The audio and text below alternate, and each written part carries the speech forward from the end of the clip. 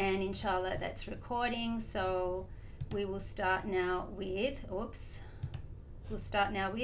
Al-Waqi'ah. Inshallah. Assalamu alaikum, Noor and Julie, mashallah. Alhamdulillah. So Surah Al-Waqi'ah, inshallah.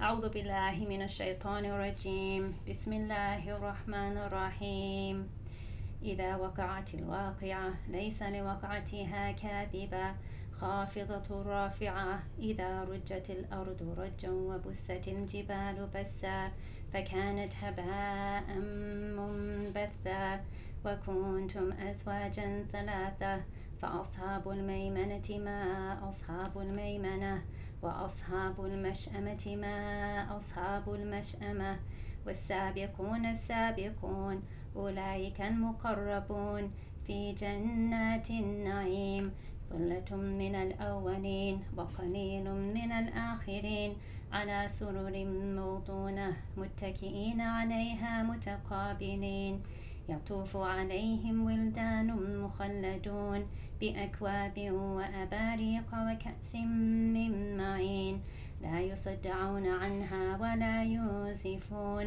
وفاكهة مما يتخيرون ولحم طير مما يشتهون وحور عين كأمثال اللؤلؤ المكنون جزاء بما كانوا يعملون لا يسمعون فيها لغوا ولا تأثيما إلا قيلا سلاما سلاما وأصحاب اليمين ما أصحاب اليمين في سدر مخضود وطلح منضود وظل ممدود وماء مسكوب وفاكهة كثيرة لا مقطوعة ولا ممنوعة وفرش مرفوعة إنا أنشأناهن إنشاء فجعلناهن أبكارا عربا أترابا لأصحاب اليمين ثلة من الأولين وثلة من الآخرين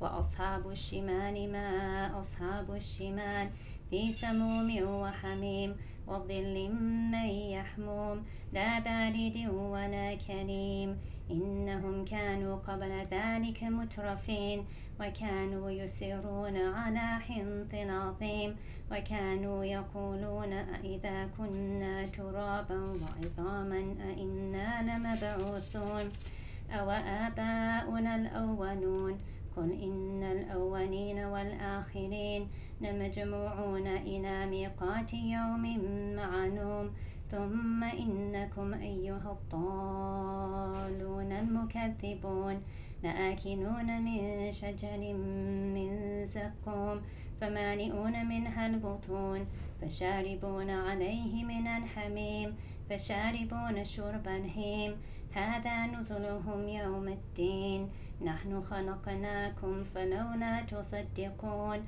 أفرأيتم ما تمنون أأنتم تخلقونه أم نحن الخالقون نحن قدرنا بينكم الموت وما نحن بمسبوقين على أن نبدل أمثالكم وننشئكم فيما لا تعلمون ولقد علمتم النشأة الأولى فلولا تذكرون أفرأيتم ما تحرثون أأنتم تزرعونه أم نحن الزارعون لو نشاء لجعلناه هطاما فظلتم تفكهون إنا لمغرمون بل نحن محرومون أفرأيتم الماء الذي تشربون أأنتم أنزلتموه من المزن أم نحن المنزلون لو نشاء جعلناه أجاجا فلولا تشكرون أفرأيتم النار التي تورون أأنتم أنشأتم شجرتها أم نحن المنشئون نحن جعلناها تذكرة ومتاعا للمقوين فسبح باسم ربك العظيم فلا أقسم بمواقع النجوم وإنه لقسم لو تعلمون عظيم إنه لقرآن كريم في كتاب مكنون لا يمسه إلا المطهرون تنزيل من رب العالمين أفبهذا الحديث أنتم مدهنون وتجعلون رزقكم أنكم تكذبون فلولا إذا بلغت الحلقوم وأنتم حينئذ تنظرون ونحن أقرب إليه منكم ولكن لا تبصرون فلولا إن كنتم غير مدينين ترجعونها إن كنتم صادقين فأما إن كان من المقربين فروح وريحان وجنة نعيم وأما إن كان من أصحاب اليمين فسلام لك من أصحاب اليمين وأما إن كان من المكذبين الضالين فنزل من حميم وتصلية جحيم إن هذا لهو حق يقين فسبح باسم ربك العظيم صدق الله العظيم وبحمده. Alhamdulillah. Best way to start anything is with the Quran, of course, the words of Allah subhanahu wa ta'ala. So we ask Allah to give us what we make our intention for with the reading of that surah, which is qana'ah, which is contentment with what we have. And it said that if a person reads Surah Al-Waqi'ah after Asr, inshallah, then they will be content with what Allah has decreed for them, and that is indeed wealth. So people say you read it for an increase of wealth, but what you're actually asking for and receiving is an increase with your satisfaction and contentment and joy with what it is that Allah has blessed you with. And we know that the more you thank Allah, the more He will increase you. So this is how we start to soften our hearts, inshallah, and start to make what we know work for us when it starts to manifest and we understand and put it into practice, and inshallah see the fruits of that bi'idhnillahi ta'ala. Okay, so we'll start inshallah with our dua as is our custom, and we go to Imam al-Haddad for our guidance there because he has given us this most complete dua for seeking knowledge, and inshallah that's what we're doing, and hoping to gain closeness to Allah subhanahu wa ta'ala through that inshallah. Bismillah ar-Rahman ar-Rahim.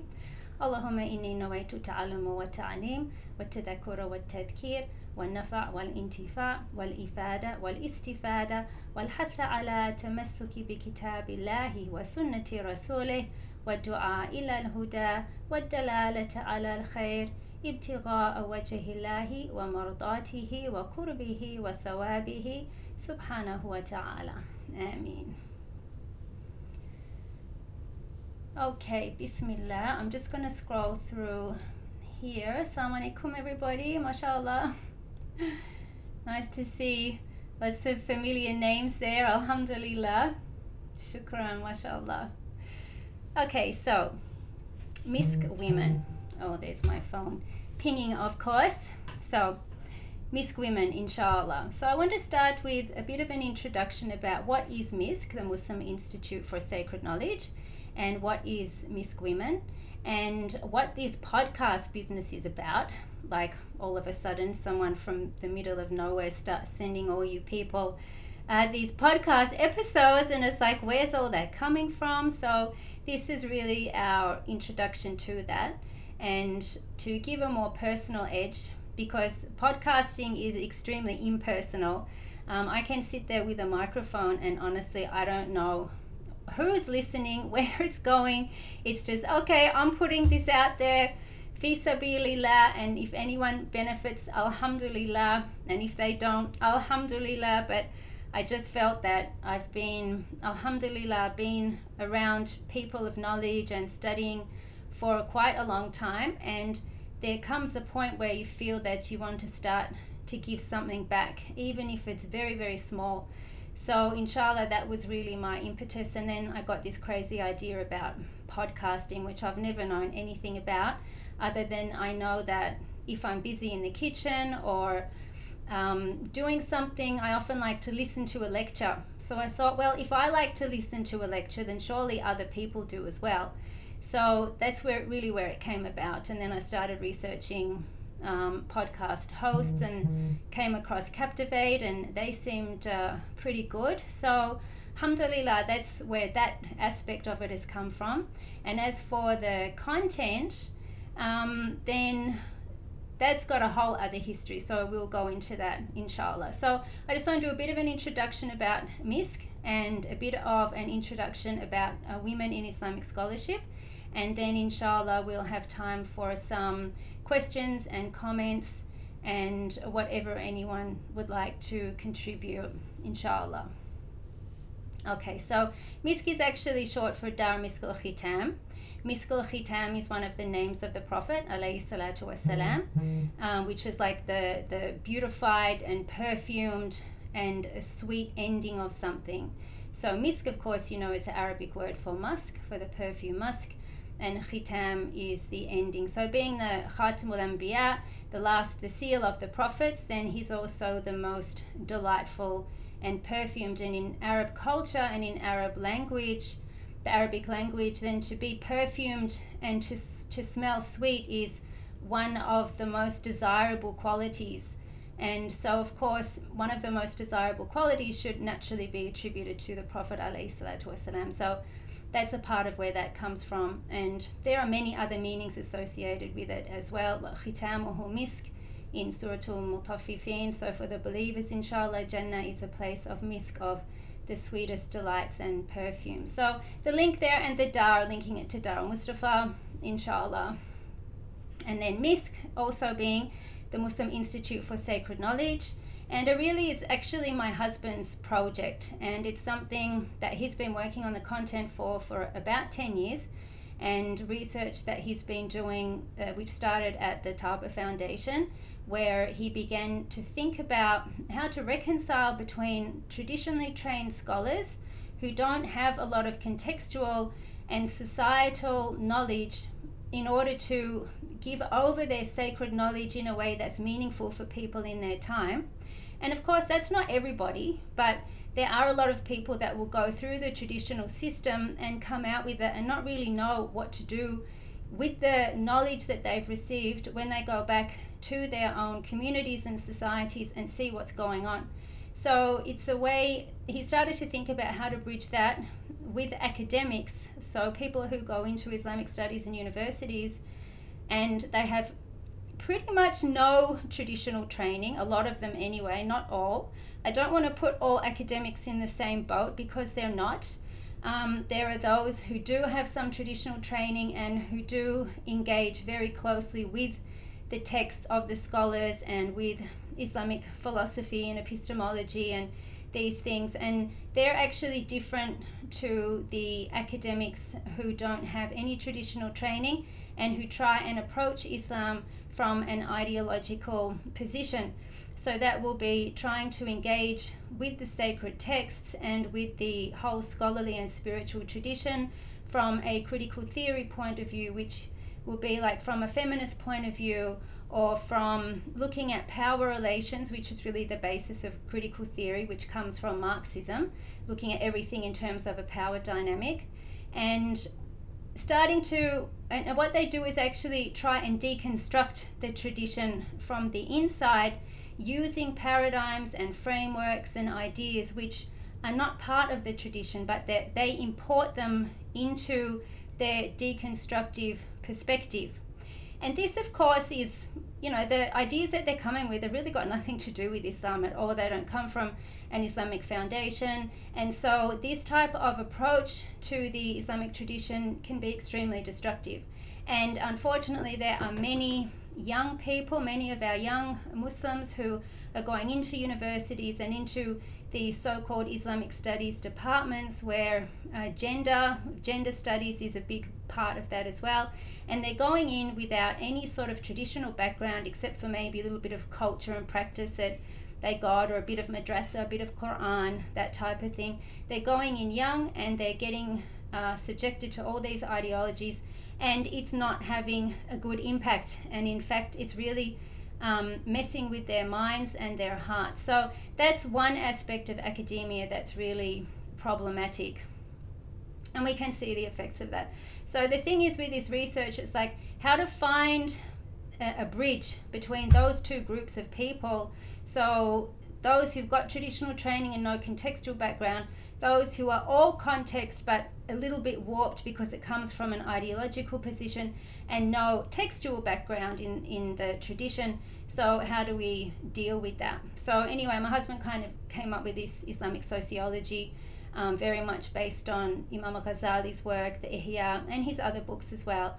And some of Imam Ghazali's own teachers, such as Al-Imam Raghib al-Asfahani, who came before him and who Imam al-Ghazali was reported as always being seen with his book. So he himself was very influenced by his scholarly predecessors. So anyway, he started to work on this, and then it sort of come to a point where I was thinking, well, I'd like to start to do something. I can't just stack up notebook after notebook and hour after hour attending lectures and classes and not really do anything with that. So I said, well, why don't we work on that a bit in terms of I can present something for the women. And at the same time, some of my very dearest friends here, we were chatting one day about some of the issues in the world and feminism and the LGBT and all those things. And so we sort of decided, okay, let's have a few lectures on that and think about how we can start to really approach these things from a proper perspective grounded in the Islamic scholarly and spiritual tradition. So that, with what I was kind of talking about with my husband at the time, and that at the same time, so that came together, and we had a series of lectures here. And then one of our sisters in Canada who had been here, she wanted to present that over there, because in the West, of course, it's different to where we are here. It's a little bit more controlled here, but in the West, she wanted to let the sisters there be exposed to this way of thinking as well. So we did a bit of a program online there as well, and then the whole podcast idea sort of came up several months later, but as a direct result of that. So that's sort of where we got to this point now. So you say, okay, so we have this Misk Women, which I guess is sort of the branch of Dar Misk al-Khitam, and Dar Misk al-Khitam itself is sort of yet to get up and going with a website or with anything formal, other than there being a vast quantity of research and work that has already been done. So we're sort of launching it in a not so direct way, but also I guess it is a bit direct way, to the sisters. So whatever the fruits of my husband's kind of lifelong scholarship, and particularly in the last 10 years have been in this field, you're actually benefiting from first. So mabruk, inshallah. I hope that makes you happy, inshallah. So I think that's good that there's emphasis on the women receiving this anyway.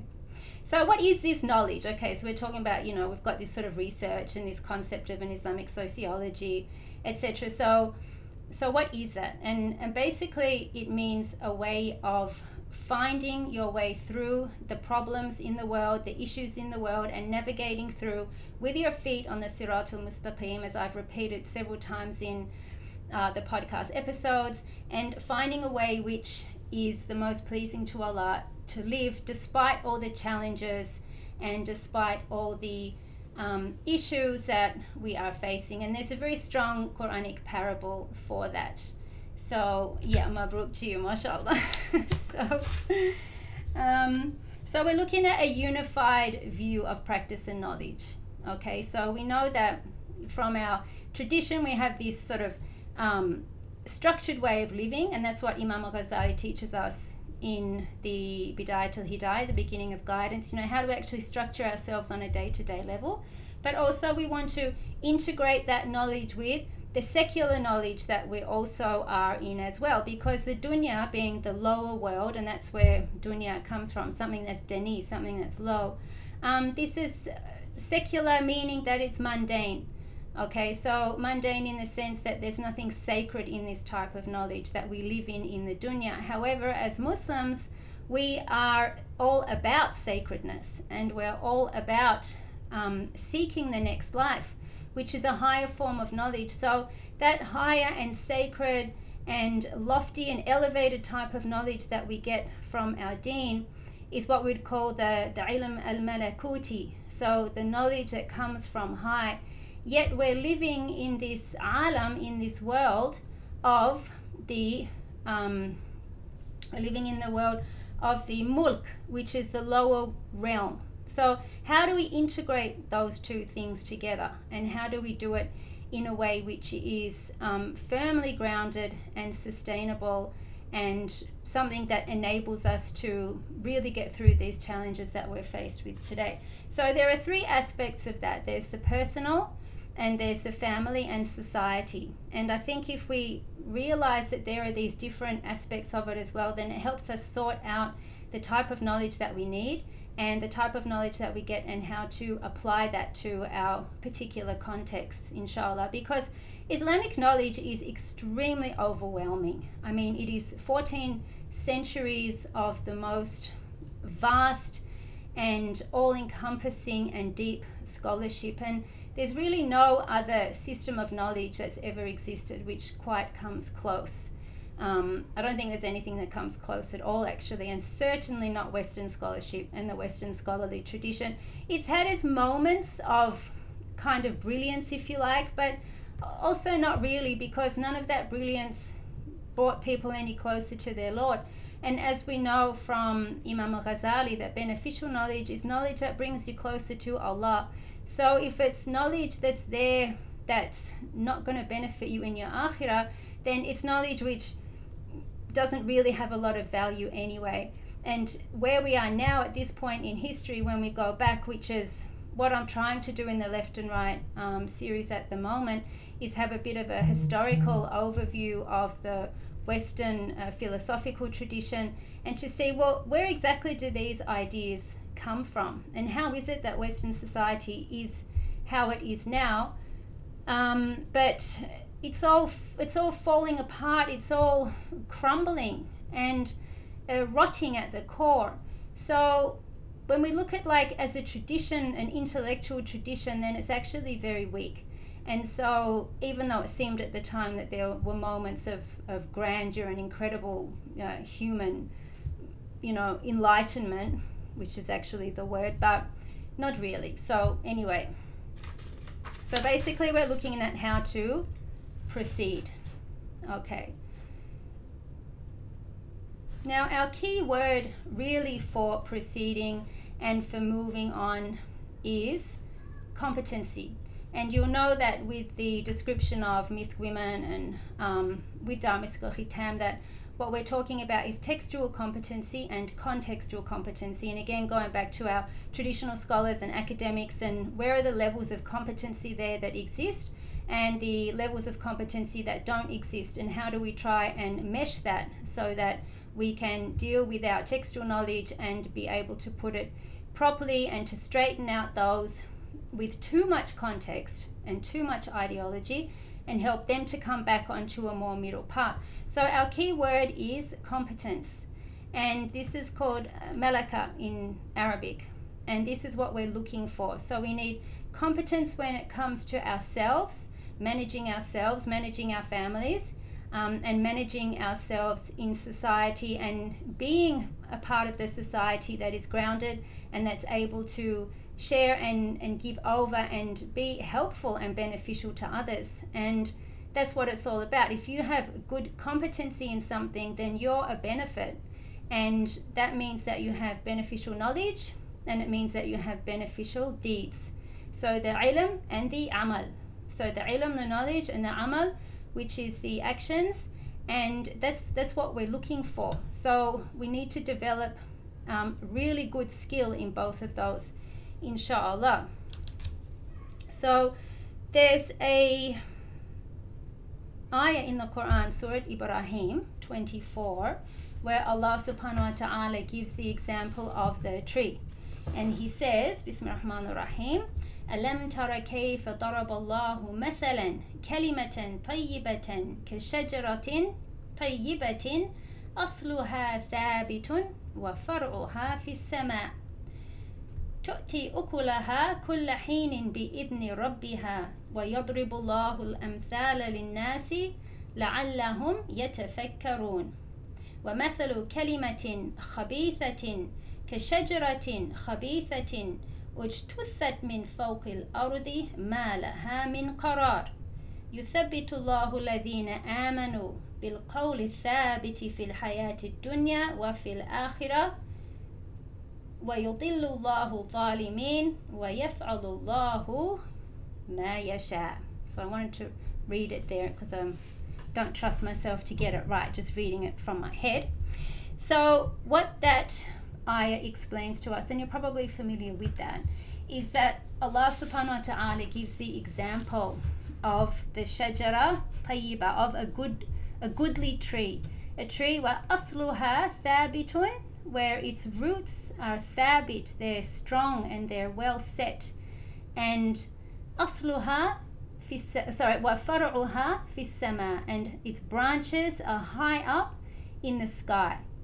Wa tu'ti ukula kulla hin, and it gives its fruits all the time or every time, bi'idni rabbiha, with the permission of its Lord.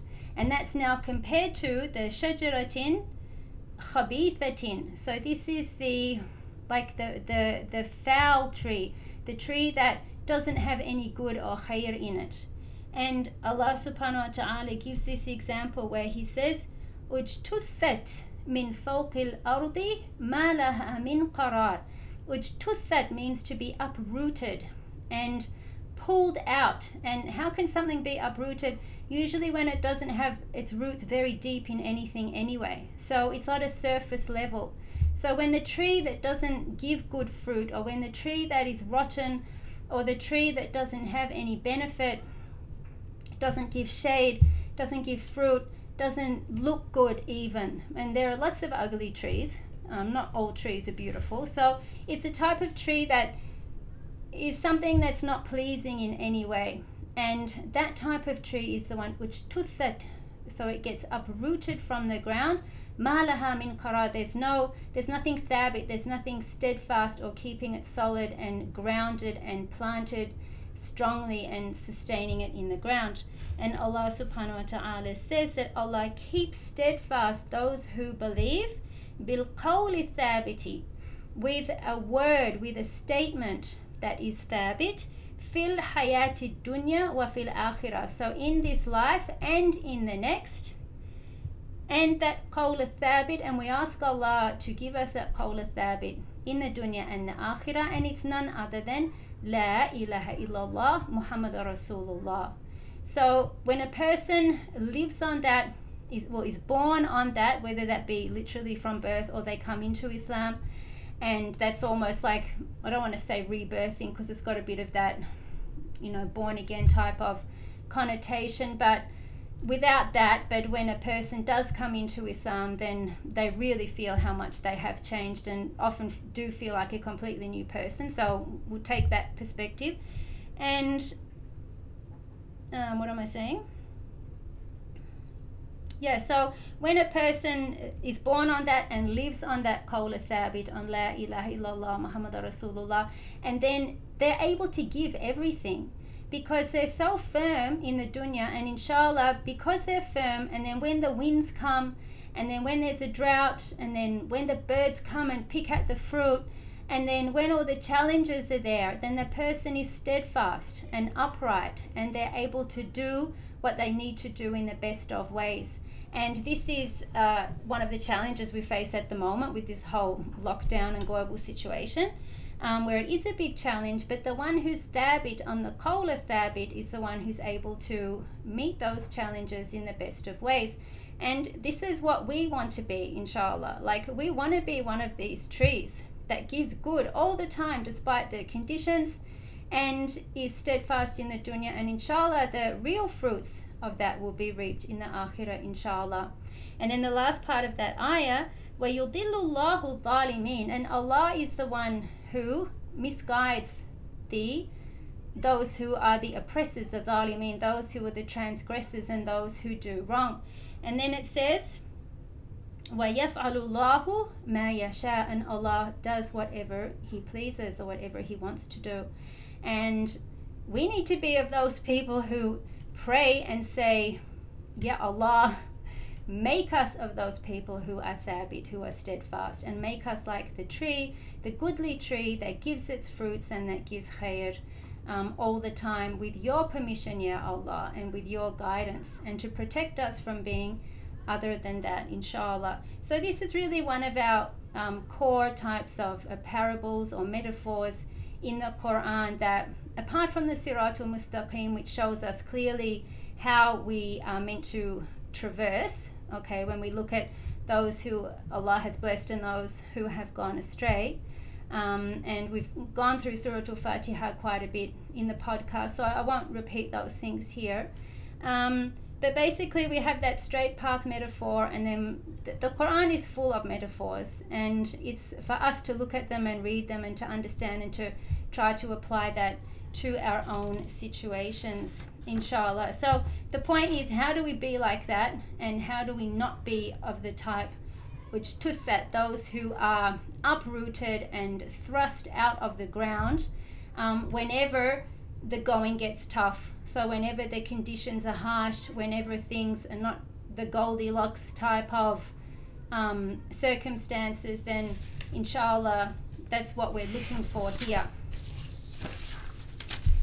And the other point too is that what we get from that again is this beneficial knowledge and this beneficial action.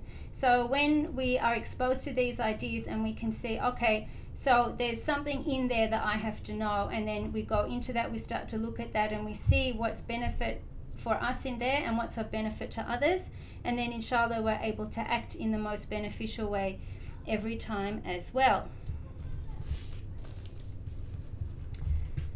So the other point too is that there's another sort of binary here, if you like, which some people don't like, but we do have binaries, whether people agree with that or not in their postmodern type of ideological view of the world. But we have things that are superficial and things that are deep. And inshallah, a Muslim who's able to bridge between the textual and the contextual is a person of depth, because we can see beyond the political slogans, we can see beyond the fashions and the fads, and certainly see beyond this idea that Islam has to keep up with the times. And if ever there was a statement that was misleading and dangerous and just a complete fabrication, it would have to be that.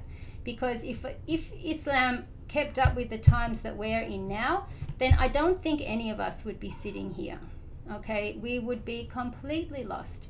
And really, the world has to come into line with Islam. That's what's required, because Islam is the only full system of thought and philosophy and action which is complete and which completely befits the human experience. And that's of course because of the fitrah of the human being, and because of the wahi, the revelation, and because of the Prophet sallallahu alaihi wasallam, without whom we wouldn't know anything. We wouldn't know Allah, we wouldn't know about the akhirah and the dunya, we wouldn't know how to live here. And he gave us the wahi, the text, he gave us the fiqh, and he gave us all the models and tools that we require in order to derive what we need from those essential sources in order to live the best life here, and to be able to understand and contextualize those things in every generation.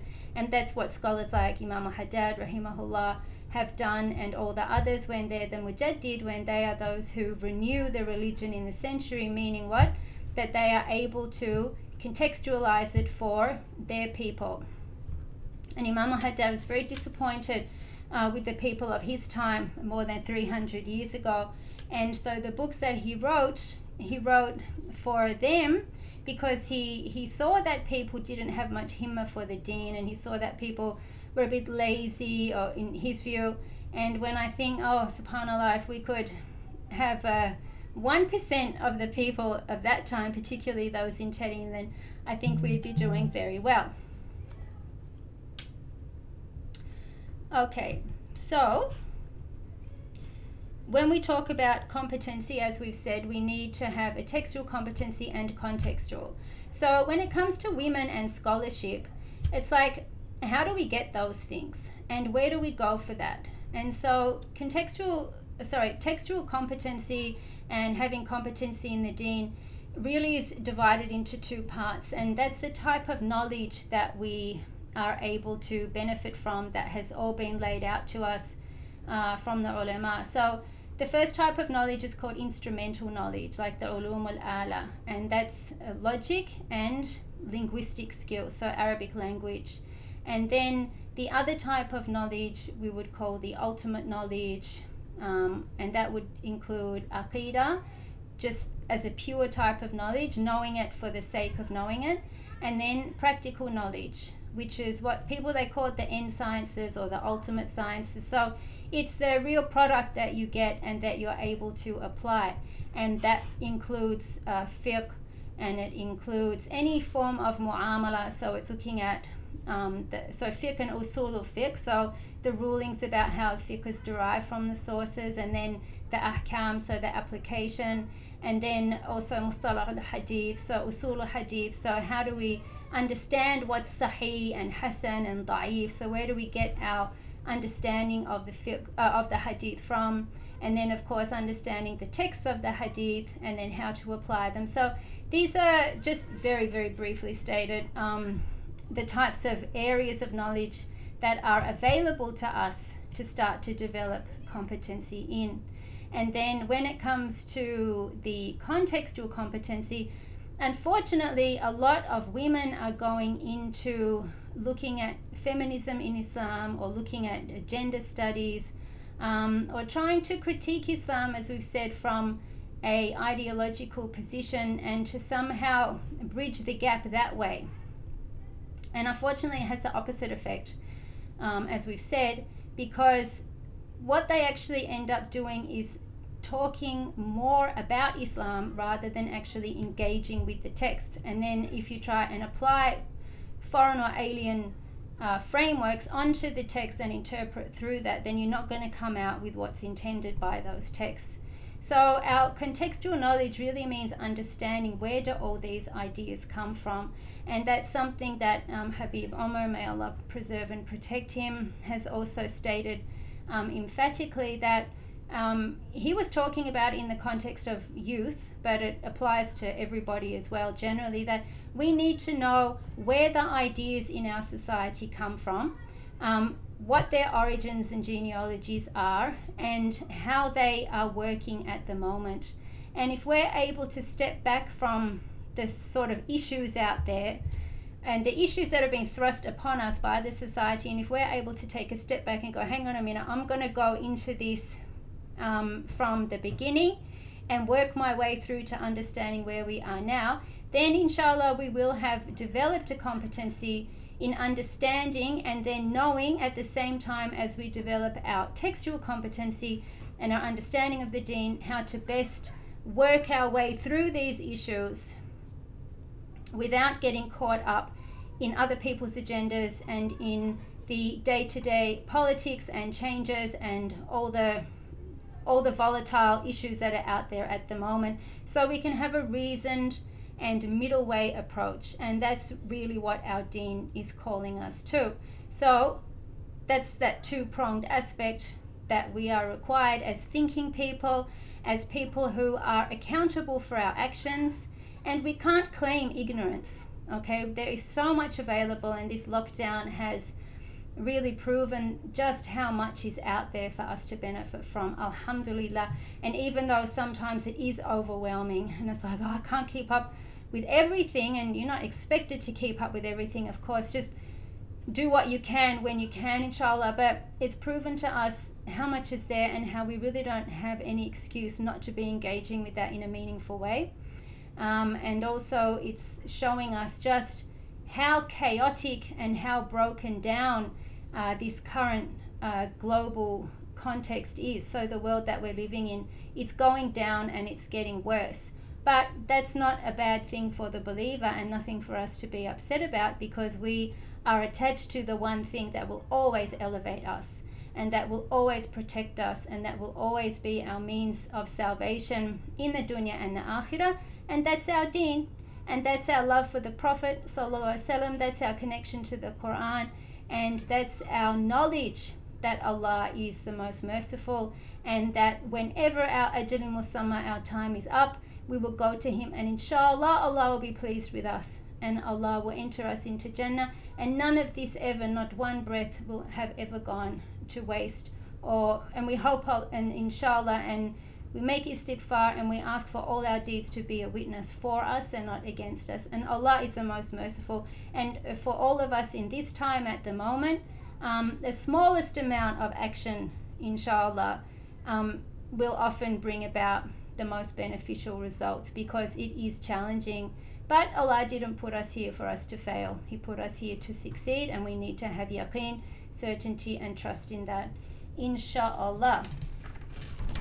Okay, so that's enough from me, definitely. And I'd like to open up now to any questions that you may have, or any comments. No? Okay. I do have a couple of questions here that were asked previously, so we can go into those, inshallah. So one of our sisters has asked, how do we encourage a culture of seeking knowledge in today's society for women who are very busy raising their children and working and being busy with their daily responsibilities? So that's a really, really good question, and of course goes right to the heart of what we're looking at here, and it goes right to the heart of what it means to be a woman seeking knowledge, and even into what female scholarship is in Islam. So, okay, there's a couple of questions, so we'll come to those. Thank you. Okay, so I think with that question, first of all, when we look at encourage a culture of seeking knowledge, I think that's also linked to the culture that we have at home, in our home environment. And there are people who naturally their homes are places of learning and knowledge and intellectual pursuits, and then there are others whose homes are not really that way orientated. And so a person has to look at, first of all, what sort of a learning culture do they come from? What sort of a seeking knowledge and inquiry culture do they come from? And then build on that. So if it is that you come from a culture in your family life, maybe from your parents' home or in your married home, and look at what you can do to add to that. But before you go out and say, oh, okay, I'm going to take this course and that course, and it really helps you in your pursuit of knowledge to be established in some type of dhikr or some type of awrad, and being as constant as you can with the Quran, even if it's just half a page or a little bit a day, listening to the Quran when you're driving, or having that culture around you and creating that culture around you of listening to things which are good and which soften the heart. So that would have to be the first thing I'd say. And once your heart starts to soften and you start to yearn more, because sometimes people's motivation for seeking knowledge can be because they feel that they have to do it, or they feel that they're missing out on something, and some of those motivations can be good, but they need to also be combined with softening your heart and really bringing into your heart the types of feelings that will not only help you absorb the knowledge in the way that is meant to be absorbed, but to act on it as well. So a culture is not just something that's sort of outside around us in the outside world, but it's very much a part of how we live our daily life. So I would say to start with that, and then to act on what you already know, and to seek courses which will help refine your daily practice, and like fiqh, if you need to revise your fiqh and go over that.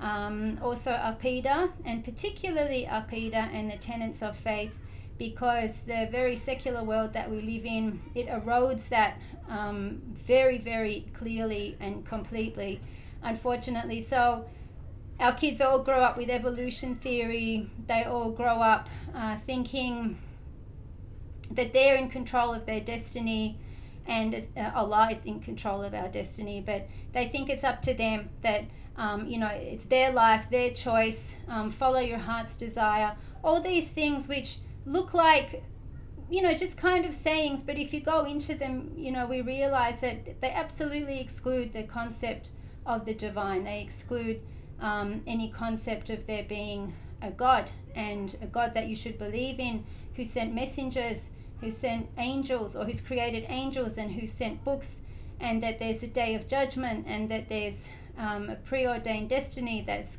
good and bad. So when we start to deconstruct or dismantle some of these ideas around us, and we realize more and more the importance for understanding that we need to have a proper aqidah and a proper knowledge of who Allah subhanahu wa ta'ala is, and how everything other than that is not the object of worship. Even if it looks like we're going to get more money out of it, or better for our dunya, or I can build my future on that.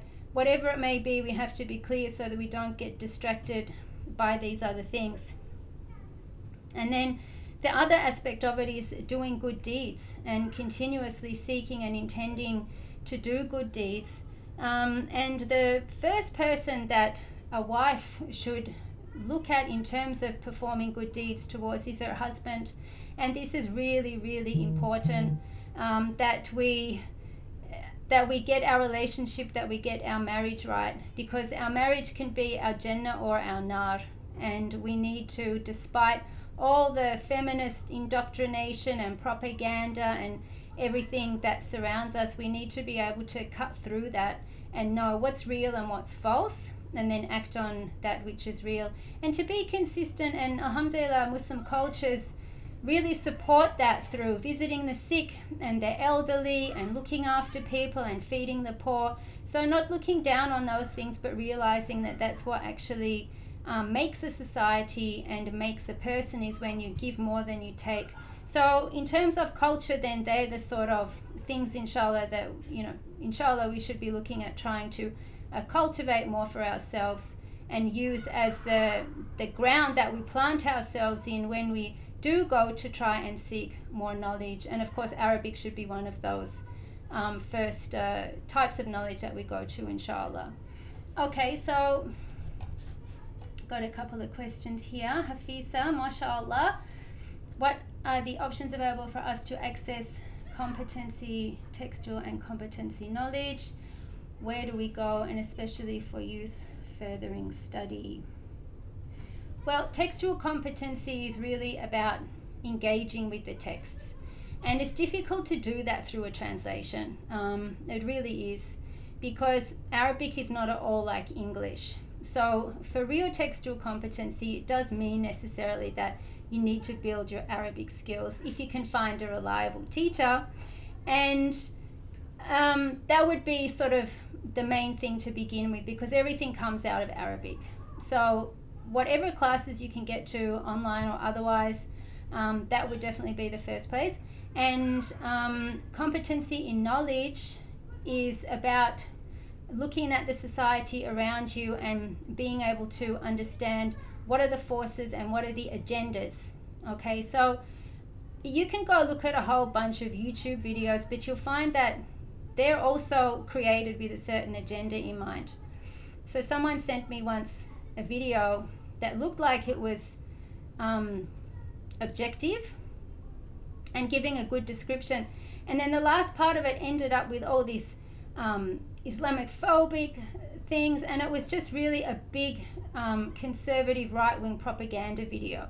So this was an Arab friend, and I said to her, no, that's not good. Don't watch that, because she thought it was a good description of like Western society, and I said no. And then you'll find other things where it's all about pushing the critical theory, the postmodern agenda of the LGBT and the feminism and the race issue. When the race issue is put into the critical theory context, okay, and I know that's an extremely sensitive topic at the moment, and I also know that being a white person, I'm not really in a position to talk about that, other than to say that there are different ways of understanding race, and there is definitely an Islamic way of understanding it, and as Muslims we need to go to the people who will teach us that Islamic way, teach us the prophetic way of understanding it, teach us what the Quran has said, how he has made us into tribes and colors and languages, so that we will know each other, and to look at how we should best approach it from an Islamic point of view, grounded in the Islamic tradition,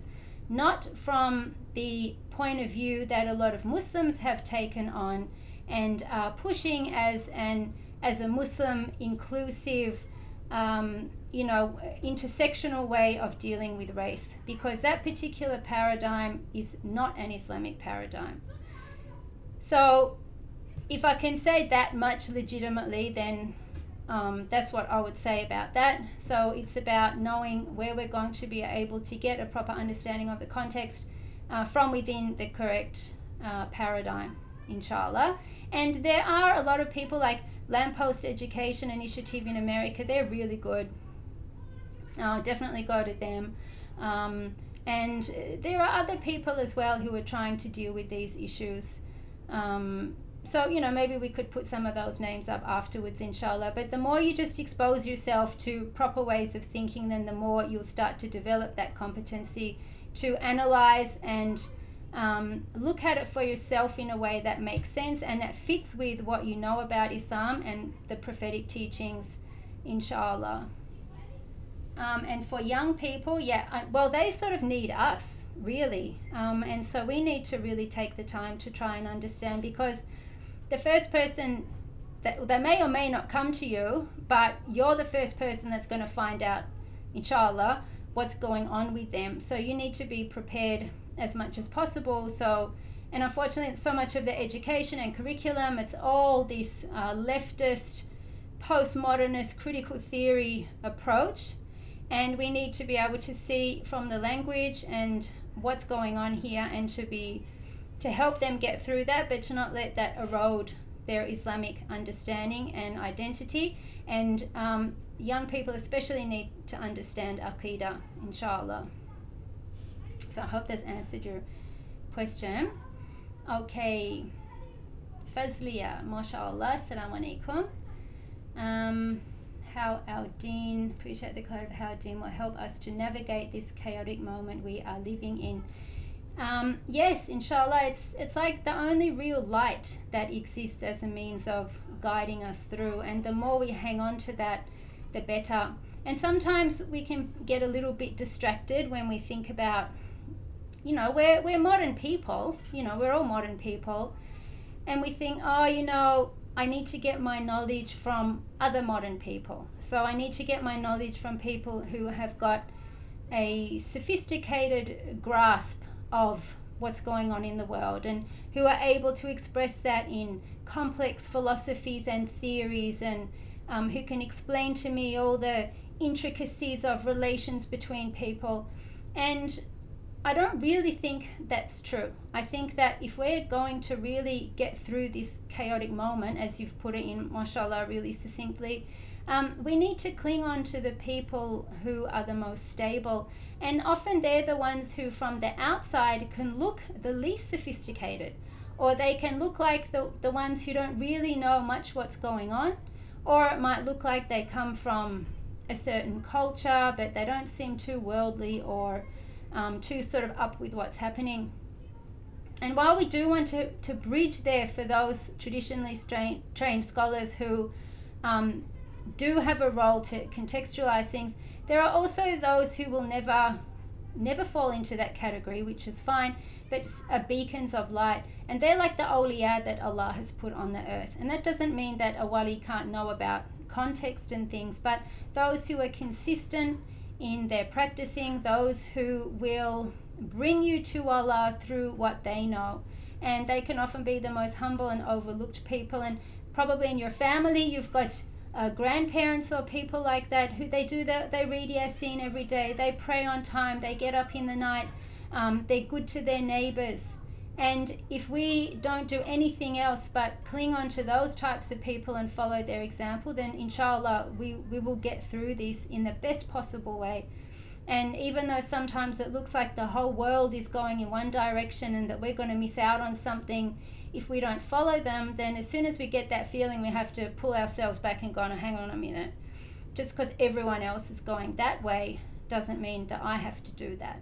And in fact, you don't. And we have countless examples currently and in history of people who have not gone. And one example now is Haji Omar Khabir, who passed away maybe a day and a half ago or 2 days ago in Cape Town, rahimahullah. And he came to Abu Dhabi, and he came to our house, and for about 50 years, I think, maybe the Cape Town sisters can correct me, but I think it was 50 years, he basically went out every single month to sight the moon, the new moon. And he was, I think, head of the moon sighting committee, and he had a log of 50 years of moon sightings. And subhanAllah, to have that consistency in what you do, and the khair that came from that man. Subhanallah, I was so sad when I heard that he had passed away, and Allah give him the highest place in Jannah, inshallah. But they're the people that are so easily overlooked when you think about, who sort of knows what's going on in the world. But they're the ones who are really, truly grounded and consistent, and inshallah we need to hang on to them more and seek them out and be in their company, because it's with them, inshallah. If we hang on to them, then we'll be right, inshallah. Julie, mashallah. How do older converts whose thinking has been corrupted by Western ideology best understand the totality of this corruption, and once they understand it intellectually to some degree, have it take hold in their heart? In this regard, mashallah. Just through education and through the same, exposing yourself to the people of knowledge and to the people of practice. And a friend of mine asked me recently, she said, what do we do on, what did she say? What do we do when the Dajjal comes?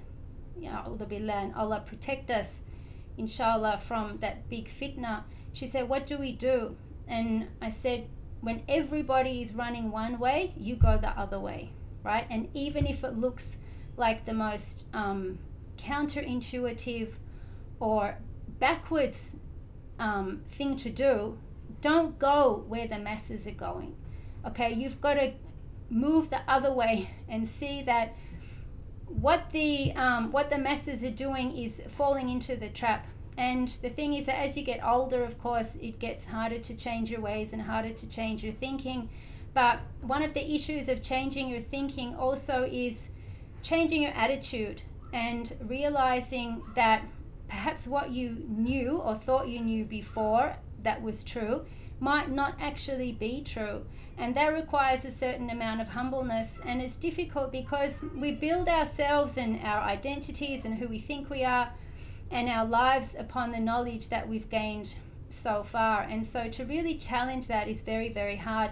But with ikhlas, with sincerity, and with sidq, with truthfulness, and with truthful dua, and we ask Allah to open our hearts to the truth, then inshallah that shift can really only come when a person wants to change, and when Allah subhanahu wa ta'ala bestows the blessing of answering that dua and bringing about change in that person's heart. So it's a tough one. I mean, they say a leopard can't change its spots, but a leopard can change its spots, inshallah, if you're a Muslim and if you ask Allah and He opens that up for you. But also, again, clinging to the people of practice and the people of sincerity and the people who are the sources of true and grounded knowledge. And the one thing too I learned about Habib al-Mashhur, rahimahullah, who passed away about a month ago in Tarim, the eldest of the sons of Habib, Muhammad bin Salim, the father of Habib Omar, and obviously Habib Mashhur. And the one thing is that what distinguished him was his consistency. And one of the foreign students who had studied in Tarim for many years, and I heard him talking about Habib Mashhur, and he said he led a most unglamorous lifestyle in the sense that anybody in Tarim knew exactly where he was at any given time, because his tartib, his structure of his day and of his week, was so set. So if it was Tuesday afternoon, you knew he was reading the Hadraba Sudan after Asr. If it was Tuesday after Maghrib, you knew he was teaching at Dar al-Faqih, for example. And this is the consistency that our modern lifestyle doesn't really give us.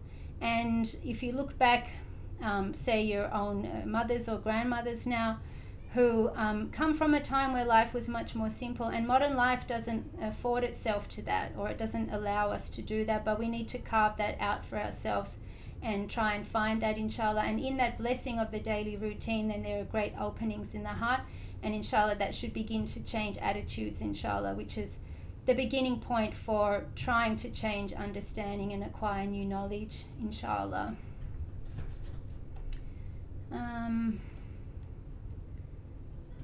Shiomi, mashallah. Yeah, no, he was a very pious man, mashallah. And Tasneem, mashallah, yeah, she's answered here. And Nilfa, yeah, no books. He was a president of the moon sighting in South Africa, yes. And other countries also, the UK, they also depend on South Africa's moon sighting too, sometimes for their own. So they'll consult with South Africa, they'll consult with Morocco, and the other countries on that sort of longitude of the earth to see if they've seen the moon or not. So, mashallah, he was a really amazing man, mashallah. May Allah grant Haji Umrah the highest of abodes in Jannah, Ameen. And on that note, may Allah grant Sheikh Siraj Hendricks a speedy recovery, Ameen, Ya Rab. He's a forerunner in bridging the gap between sacred and secular. Yes, that's right. One of the senior and oldest scholars in Cape Town at the moment, yeah, Sheikh Siraj, inshallah. May Allah grant him and his wife, I believe too, she's unwell. May He grant them a complete shifa, inshallah, and enable not just the Muslims in Cape Town, but all over the world to benefit from him again, inshallah. Shukran, Nilfa.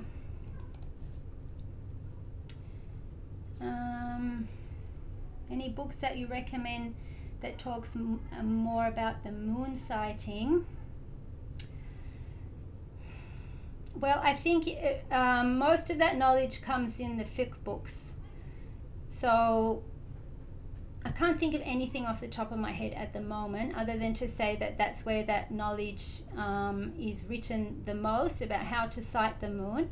And it's also a knowledge that you actually have to get from people who are experienced in it. And Haji Omar, rahimahullah, he actually went to other countries as well and taught those countries how to sight the moon properly as well. So it's a book knowledge, but it's also a knowledge that's given over to you in a practical way, like astronomy as well. You can't really learn astronomy from a book. You have to actually go out there with people who are experts in it, who can teach you. And also, I mean, and that's sort of the two parts of all knowledge anyway. And they say that al-ilm fi sudur wa laysa fi sutur, so that knowledge is in the hearts and not in the lines, meaning the lines of books. So that's where you really get knowledge from. But also the scholars always wrote their secrets and the mysteries of the things that they knew into their books as well. And so a close reading of texts will also draw that out, what the scholars have actually, all their benefits that they've put in. And so the more you read, obviously, the more you'll be exposed to those things. So, mashallah, assalamu alaikum, alaikum salam. How do we guide and protect our children with regard to these ideologies and influences from a young age, when it's so present, prevalent and implicit in our society, and they are so impressionable? Yes, especially regarding how difficult it is to even just to guard ourselves. Yeah, exactly. Thank you for that question. It's again comes back to this culture in the house, and particularly for children, that they grow up seeing their parents attached to the deen, and that they grow up emulating their parents in that. And now, of course, a lot of the culture in our homes is electronic culture, telephones, screens, and all these have benefits, but they also have real detriment as well. And I think if we're going to protect our children, then we also need to protect ourselves, and we need to be able to put the phone down, and we need to be able to spend time with our children, playing with them and building building their character and building love and strong connection. And of course, the time we live in, families are so,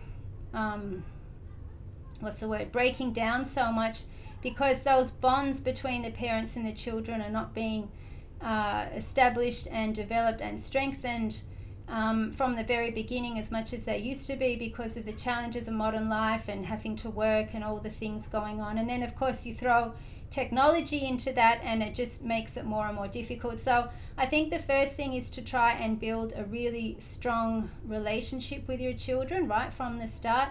And if they are a bit older now, then to think about how you can do that and how you can get into their world. So sometimes we think that kids have to get onto our wavelength, and then we forget that that we were teenagers too. And so when I happen to walk past and see a TikTok video going on somewhere and I'm like, oh no, and then want to talk about, okay, TikTok's really dumb, guys, can we just move on?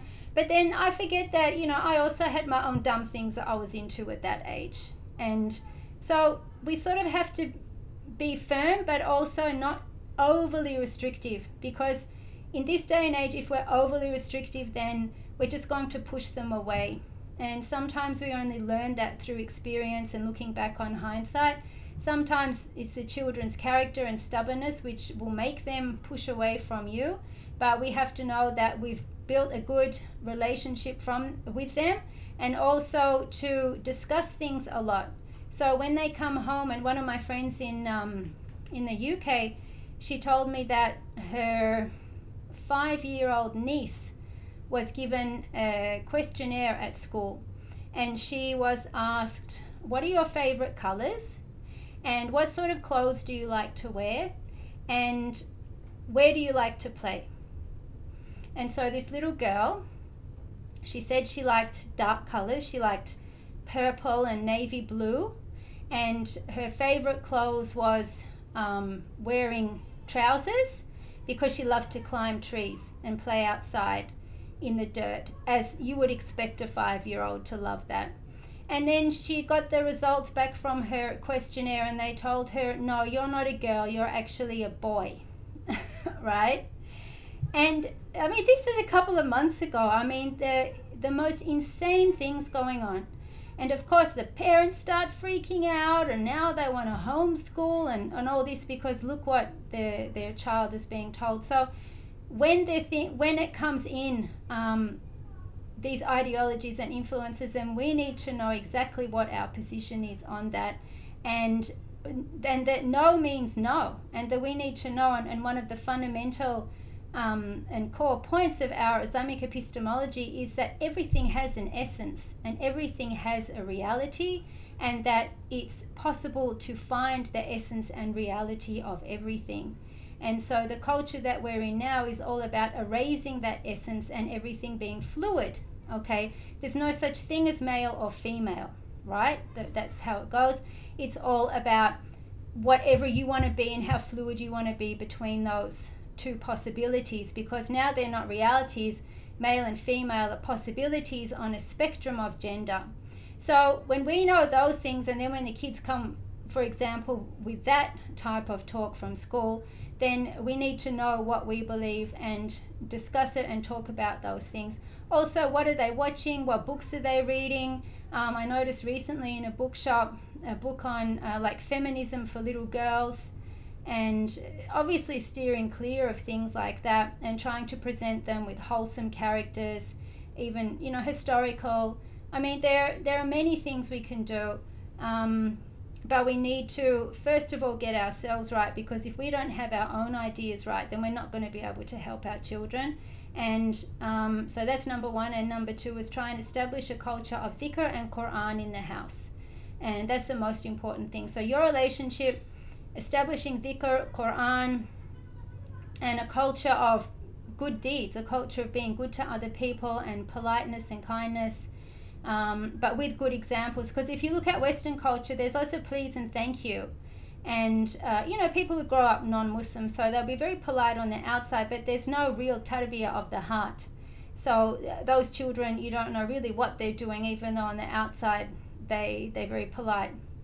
So it's a politeness which is grounded in proper ethics and in proper values and standards, inshallah. So that's just sort of a couple of little takeaways maybe that might point in a good direction, inshallah. Wa iyakum, jazakumullah khairan. A book by, oh yes, shukran Tasneem. Yeah, with regards to the moon sighting, a book by Sheikh Amin Fakir in Cape Town. His book is called Al-Mufida. Do I have that here? I'm sure I do. Sorry, I'm just looking at my bookshelf, just a minute.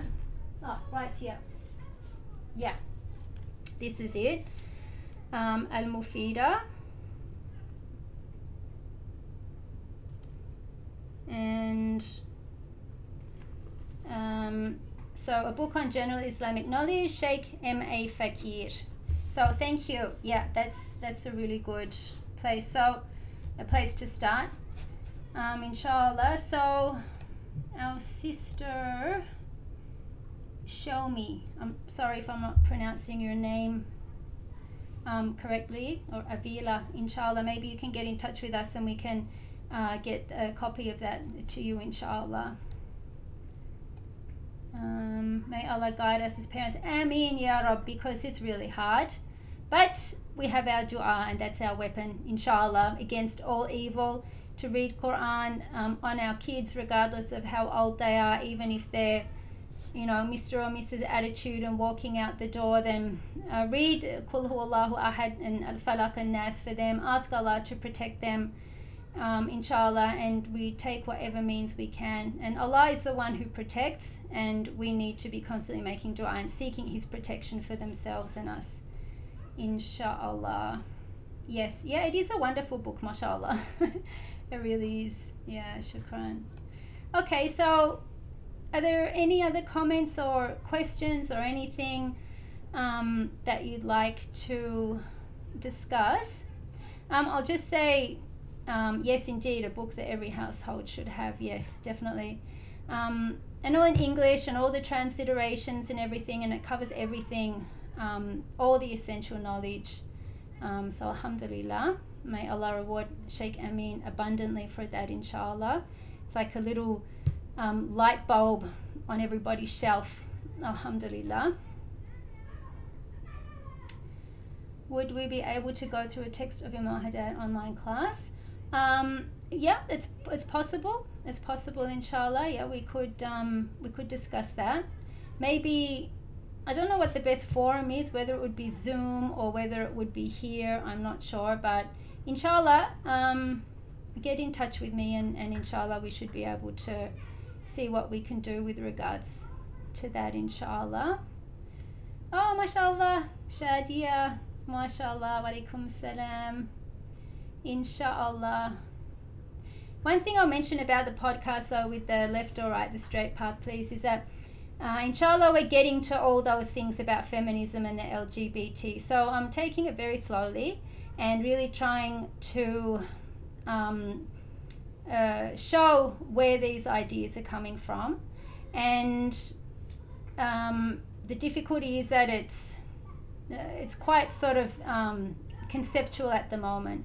But if you just wait a little bit, a few more episodes. So next, inshallah, I want to do like Imam Ghazali's sociology, because we've looked at a little bit at conservatism, a bit at Marxism. So now we want to look at an Islamic perspective. So Imam Ghazali and Ibn Khaldun, inshallah, and then go on to modernism and postmodernism, and then we can start to look at feminism after that and the four waves of feminism, and just to see how completely inappropriate Western feminism is as a model for Muslim women, even Muslim women living in the West, but particularly for this whole thing about that Muslim women are oppressed and the headscarf and all that stuff. So we're getting there, inshallah, but I hope to take it slowly to give a proper understanding, so that people don't just sort of go, oh yeah, and they're confused by it. I mean, my goal is that you're not confused, even though it's hard. So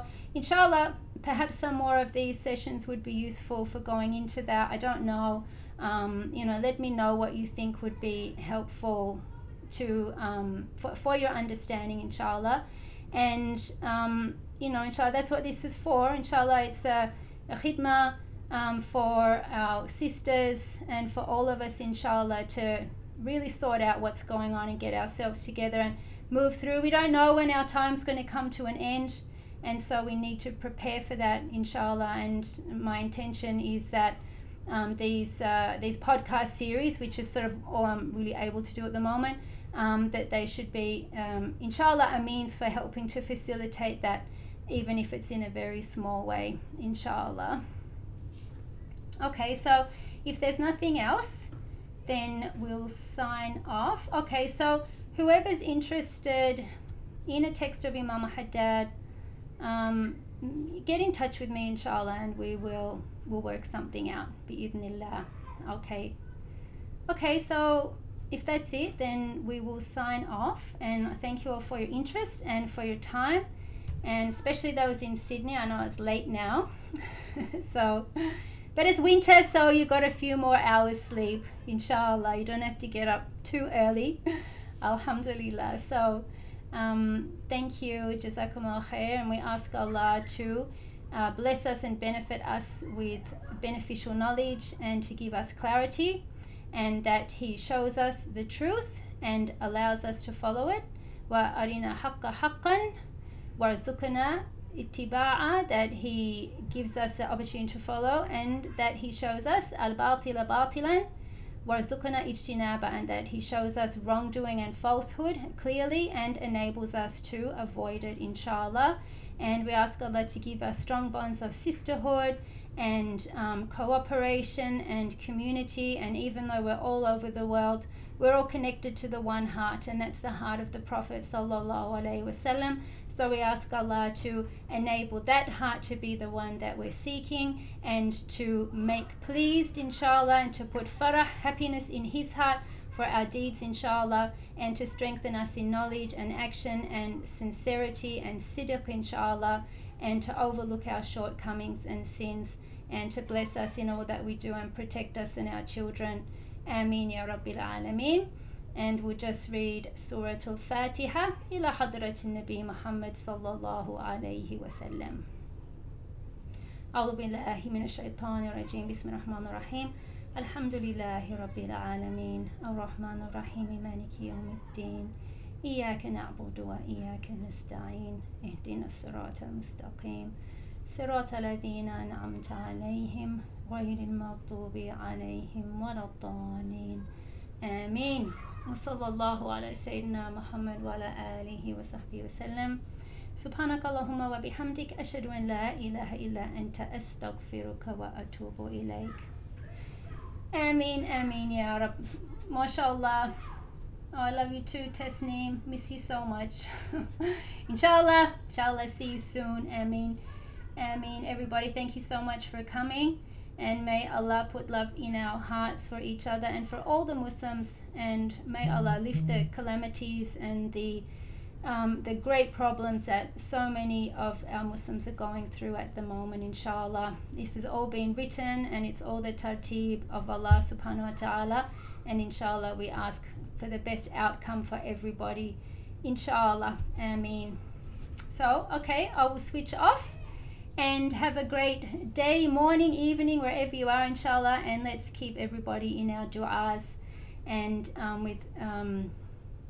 our du'as, inshallah, and with the best of thoughts and the husnul dhan of everybody, and husnul dhan of Allah subhanahu wa ta'ala, that He will never let us down, and that we just need to strengthen our yaqeen to understand that, inshallah, and know that everything is good, everything is the way it's meant to be, and we need to accept that and understand that, but do so in a way with wisdom, and in a way with insight and thought, and inshallah know that the way to go through and navigate is set for us, and we just have to set our compasses on that and move forward in the best of ways, inshallah. So I will sign off, say assalamu alaikum wa rahmatullahi wa barakatuh, jazakumullah khair, barakallahu feekum, and inshallah we'll catch up with you on the Facebook group or Instagram or email mysticwomen@gmail.com, wherever. Okay, thank you so much. Assalamu alaikum wa rahmatullahi wa barakatuh.